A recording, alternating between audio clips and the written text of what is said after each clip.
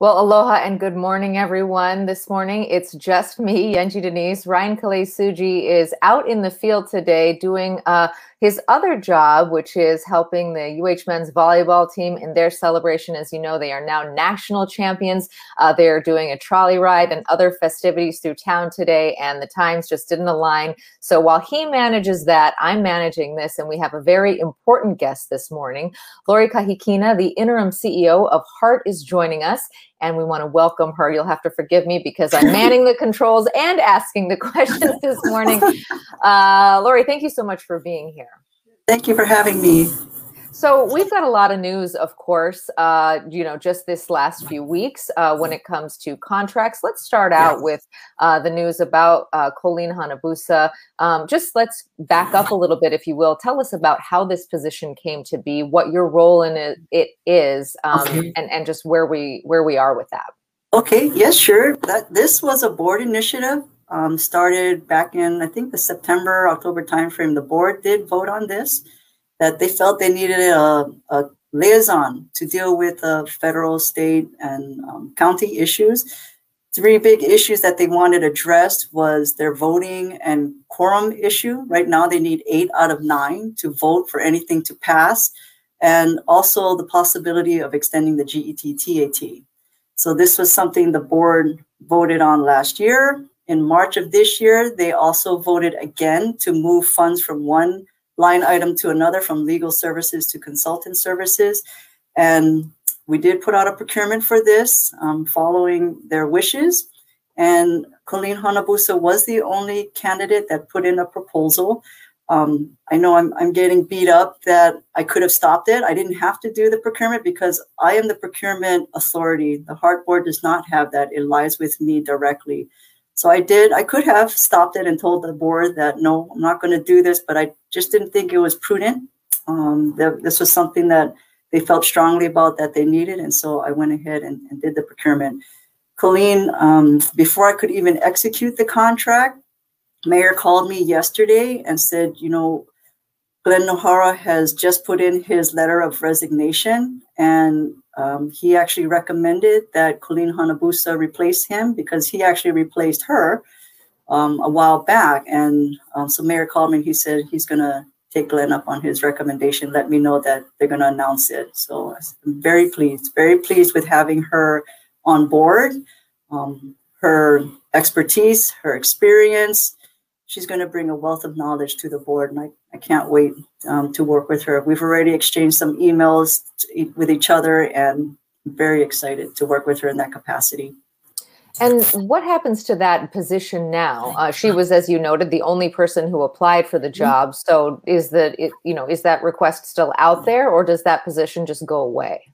So it's actually a procurement. So if we needed to do it, I would have to redo another procurement. But Chair Martin announced in council yesterday that we will not be going out with a new procurement. So at this point, it is considered closed. Interesting. What do you think that she'll bring to this project? Why do you think that she's uniquely qualified? Why did you sign off on her specifically? And what do you think that she'll bring to the project? So she has a lot of experience with Heart itself. She was the board member and board chair. She does have experience working with the state legislature. I believe she is the main author of Act 1 that added the 4 representatives from the state and extended the GET-TAT. So if anyone understands the quorum and the voting issues, it would be her. So if she could help us in this different capacity, I think she'd be the one to pull it off. And, extending the GET-TAT, it's going to be very controversial. And I'm hoping with her experience working in the ledge and understanding what is needed, that she can help us over there too. Well, let's talk about the money, because last time you were on here, you did make some news telling us about the major cost overruns. Where do we stand now on the financials of this project? Is it really $12.4 billion, or do you think it could be higher? Oh, I hope it's not higher. I actually hope it's less. Our estimate was very conservative. As I mentioned, we tried to have every risk, every contingency in there because I don't want to be out here again saying, oh, sorry, you know what, it really wasn't 12, it's 13, or it's 14. HART has consistently done that, and I don't want to do that. It's 12 billion, which includes about $1 billion in interest expenses, but hopefully we can come in under that budgeted amount and come in lower or sooner than the 2031 expected deadline or completion time. So there's not much of an update as far as the changing in numbers, but that $3.5 billion gap, I mentioned earlier, there's five initiatives that HART is doing to try and close that gap. The first one, which was also very public, was the streamlining of our own internal HART workforce and also our consultants. So we're estimating about $10 to $30 million in savings by that first initiative. The other thing is to find a more expedient and economical way down the Dillingham corridor. So we've been talking about the Mauka shift. So instead of coming down the center of Dillingham, pushing it off to the Mauka side, we're anticipating about a $200 million savings with that. The third thing is removing risk. When the P3 was out there, there's a lot of risk built into their bids because they didn't know when they could actually get access to the area. So, for example, the utility relocation contract that we canceled, that was a time and materials contract. And the reason HART did that was because the designs weren't done. So if we can get the 100% designs done, the permits received from the city before we go out for procurement, that eliminates a huge risk. So hopefully the bids that come in from the contractors is reduced. And then the fourth initiative is hopefully with the GET-TAT, people will increase than what we anticipated. With people getting vaccinated, tourism coming back, people getting back to work, we're hoping what we estimated what the income would be from GET-TAT would be greater. And the first quarter, it has been. So we're hoping we can close that gap a little bit more than what we anticipated with the GET-TAT. And then finally, any new monies that we could possibly get, whether it's from the feds or even private. So we did receive the $70 million from our congressional leaders, led by Senator Schatz. That was such a blessing. We did put in for a request for $850 million with Biden's new initiatives. It's a long shot. I doubt we're going to get it, but if you don't ask, you're not going to get. So we're trying any which way to close the $3.5 billion funding gap. Well, we've had Senator Schatz and Senator Hirono on this program, and they both have said that, the federal government is not going to come through to the tune of billions of dollars. Even, Absolutely. The money that you're talking about getting from the Biden infrastructure plan is certainly would be a huge boon, but it would not make up the difference. So Absolutely. Where do you think that money will ultimately come from? Oh, and that's absolutely fair. I hope we're not projecting the image that we're just sitting back and hopefully whether it's the federal, state, or the city is going to give us more money and bail us out. That's not what we're asking for. Like I mentioned just earlier, the 5 initiatives, what we're trying to do is close that gap. We think with some of the things that we're talking about, we've already closed 20 to 25% of that.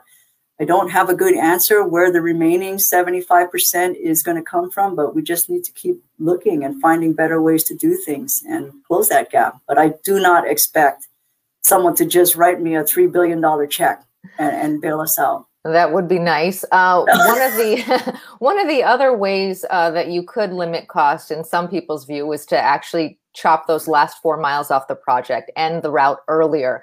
There are obvious problems with that, given that the FTA signed off on one project, and if you did it the other way, you would, not be fulfilling the city's end of the agreement. What are your, we've heard Joe Uno just speaking, he's a HART board member for our audience who might not be familiar. He and others have said that, ending the route early might be the best way to do this. What are your thoughts on that? What does completion actually look like?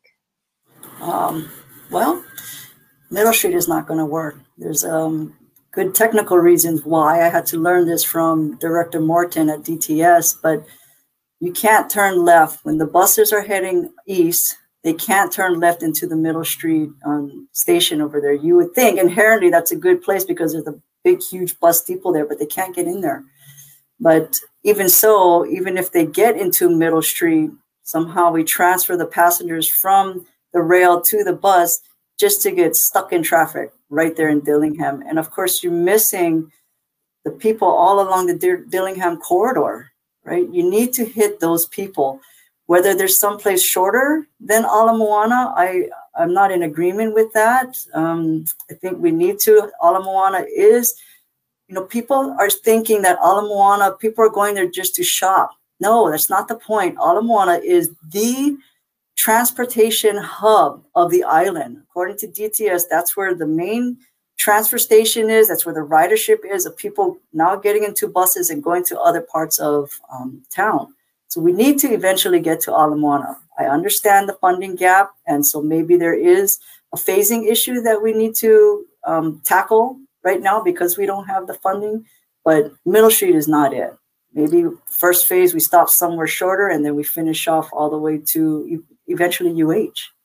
And on that phasing question, the last time you were on here, you said that the sort of the plan was to deliver up to the stadium by the end of this year. Is that still looking possible? So my goal is still to hand that over to the city, Department of Transportation. The issue is what I mentioned at council yesterday. There's two major issues that are holding that up.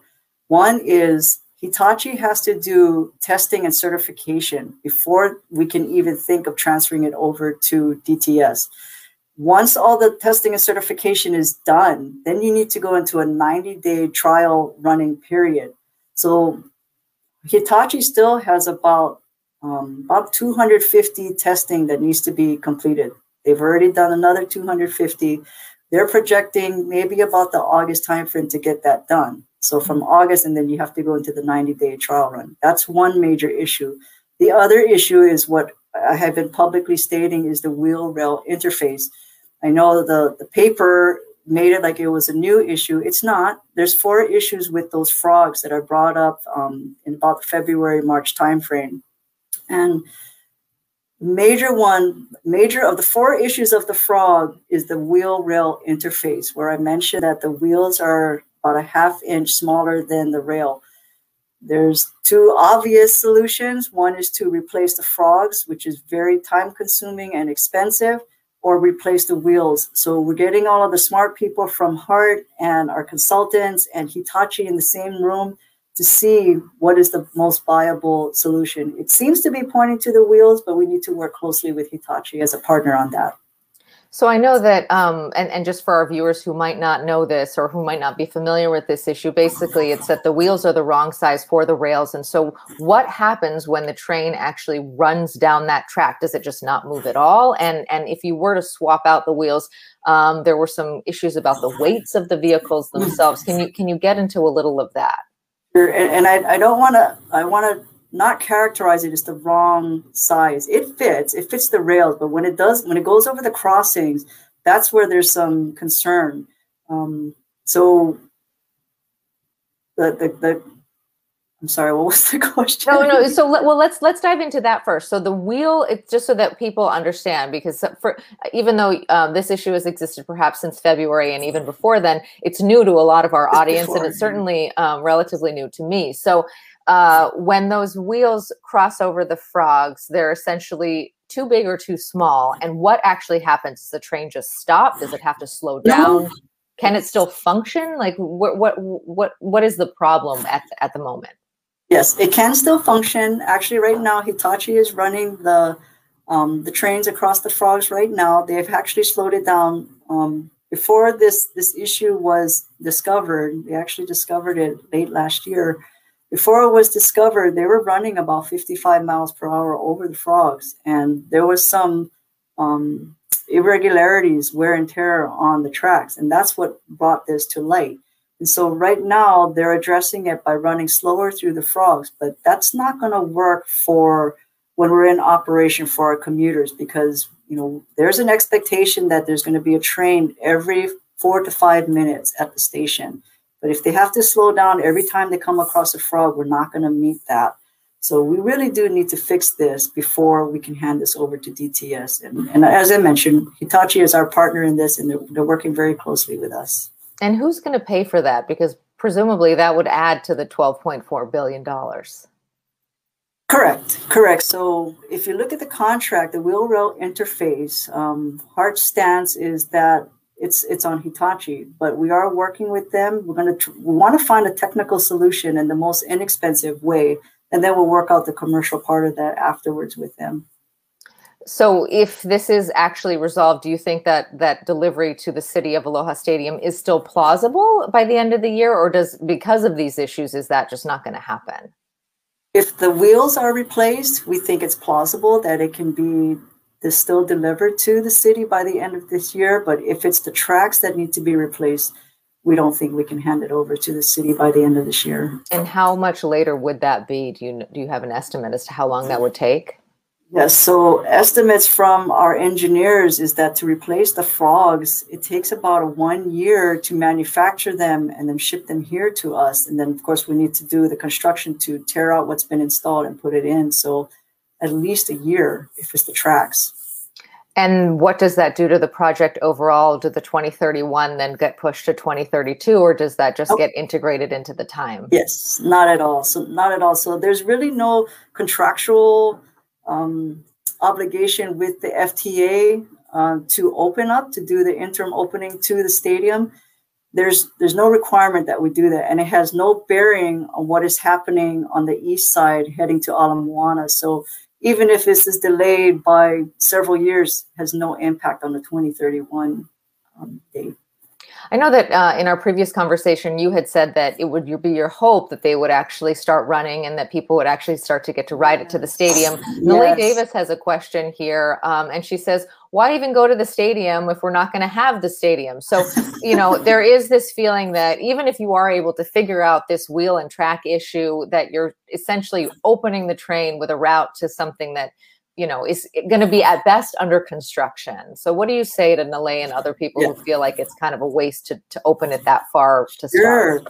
Sure. So that's fair. And actually, at the risk of putting words in Mayor's mouth, I think he feels the same way. Why are we going to open up to just the stadium? So there's several reasons why. One, if we could get people excited about rail. I was excited when I got to go onto the train for the first time.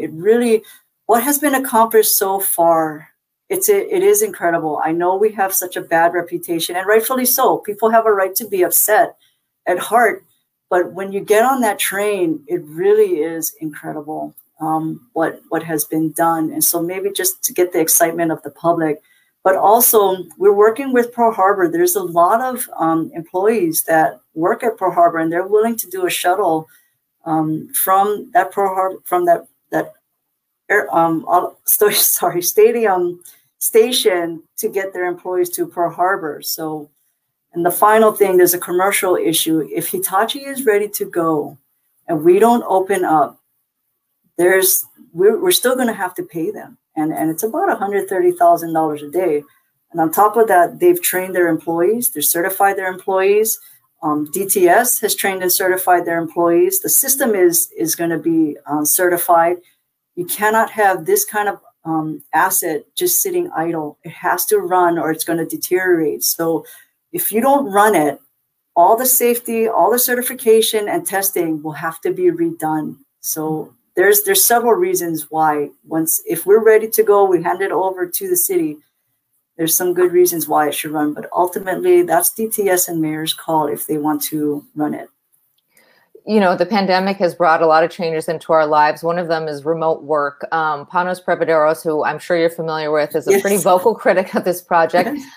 He has said that ridership is not going to be at the levels that were projected when this project initially started. What kind of projections do you have for ridership? And do you think, like his assessment, not to put words in his mouth, but my understanding of his assessment is basically we're not going to have the interest and the buy-in from the public that we thought we would when this first launched. Sure, and that's fair. I did watch his interview. We do have our ridership projections, and they has decreased from when we first started to after the pandemic, but it's still high. And I disagree that everyone will be telecommuting from now on. I mean, HART, we brought back all of our employees. The city is bringing back all of their employees.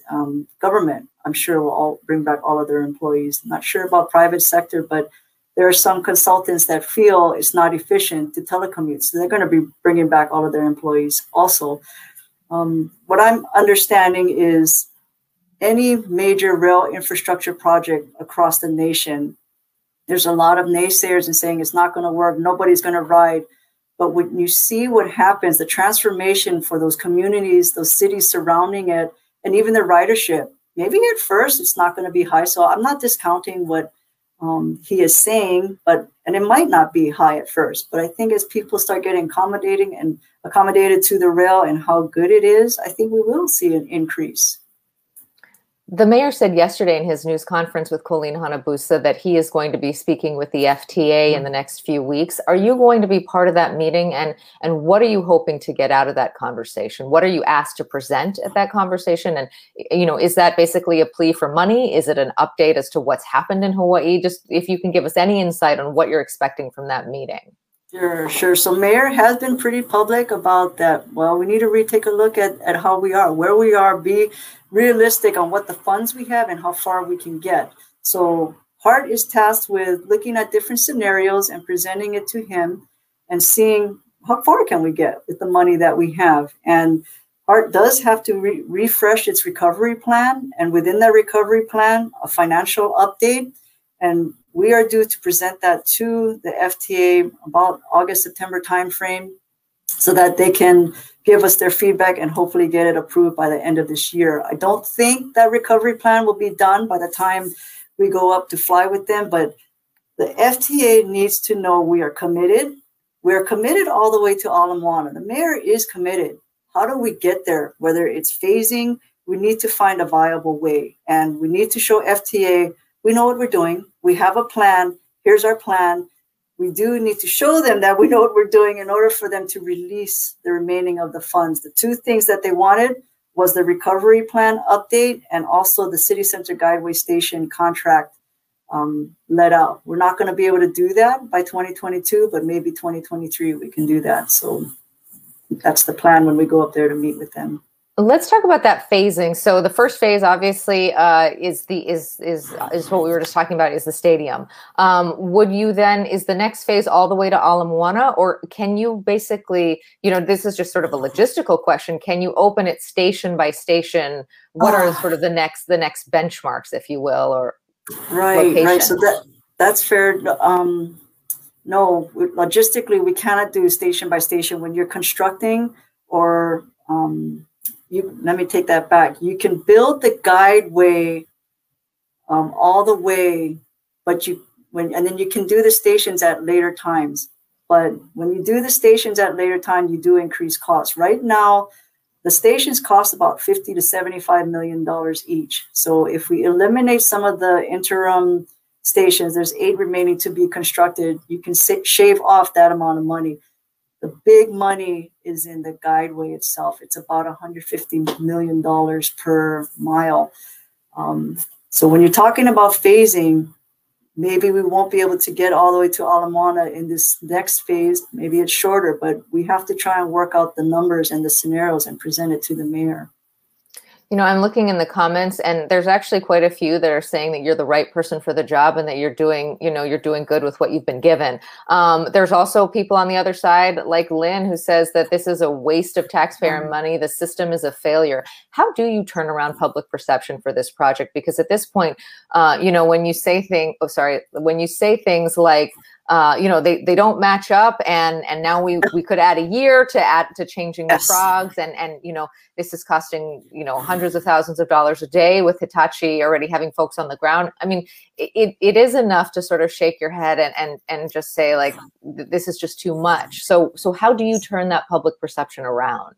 That's fair. And people have a right to be angry with Hart. I think our reputation over the years, we haven't been open, honest, and transparent. And so I'm trying to change Hart's image by being just that, the good, the bad, the ugly. I'm going to say it like it is. As soon as I found out about the frogs, I came very public about it, but we're going to find a solution. There's a solution to every problem, and we're going to find it. And we're going to find it the most prudent way possible.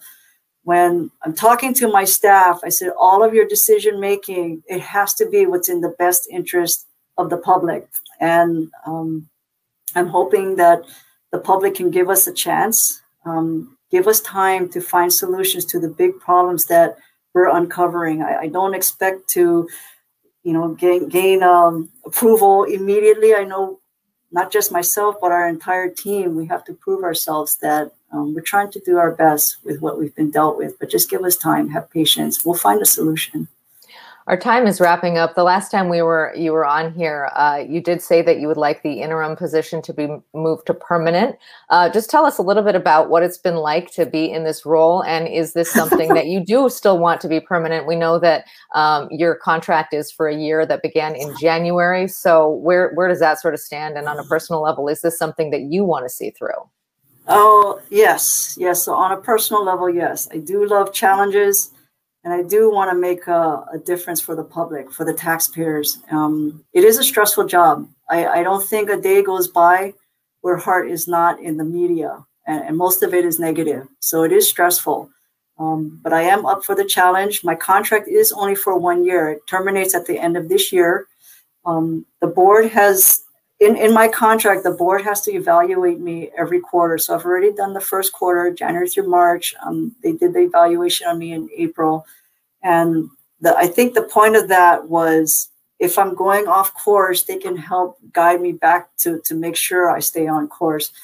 I don't know what the intentions are, whether they're going to keep me or not, but I'm thinking by the June, July timeframe, they might have to already make a decision, because if I'm not the person, they're going to have to probably hire a headhunter to do a national search. So maybe, if anything, if they need more time to find someone to replace me, maybe they'll extend my contract for a few months just to hold down the fort until that new person can come in. Well, we appreciate you being on here. We appreciate your transparency, and thank you for spending so much of your morning with us. We know that you are incredibly busy taking care of this project. Thank you. Thank you for the opportunity. Aloha. Aloha. Well, there you have it. So great to hear from Lori Kahikina, the interim CEO of Hart. As she did say, Hart is in the news almost daily, and a lot of the press, at least in the last week, has been relatively negative, focusing a lot on that contract with Colleen Hanabusa. Now, of course, announced yesterday by the mayor that he has appointed her to an unpaid position on the Hart board that begins this summer.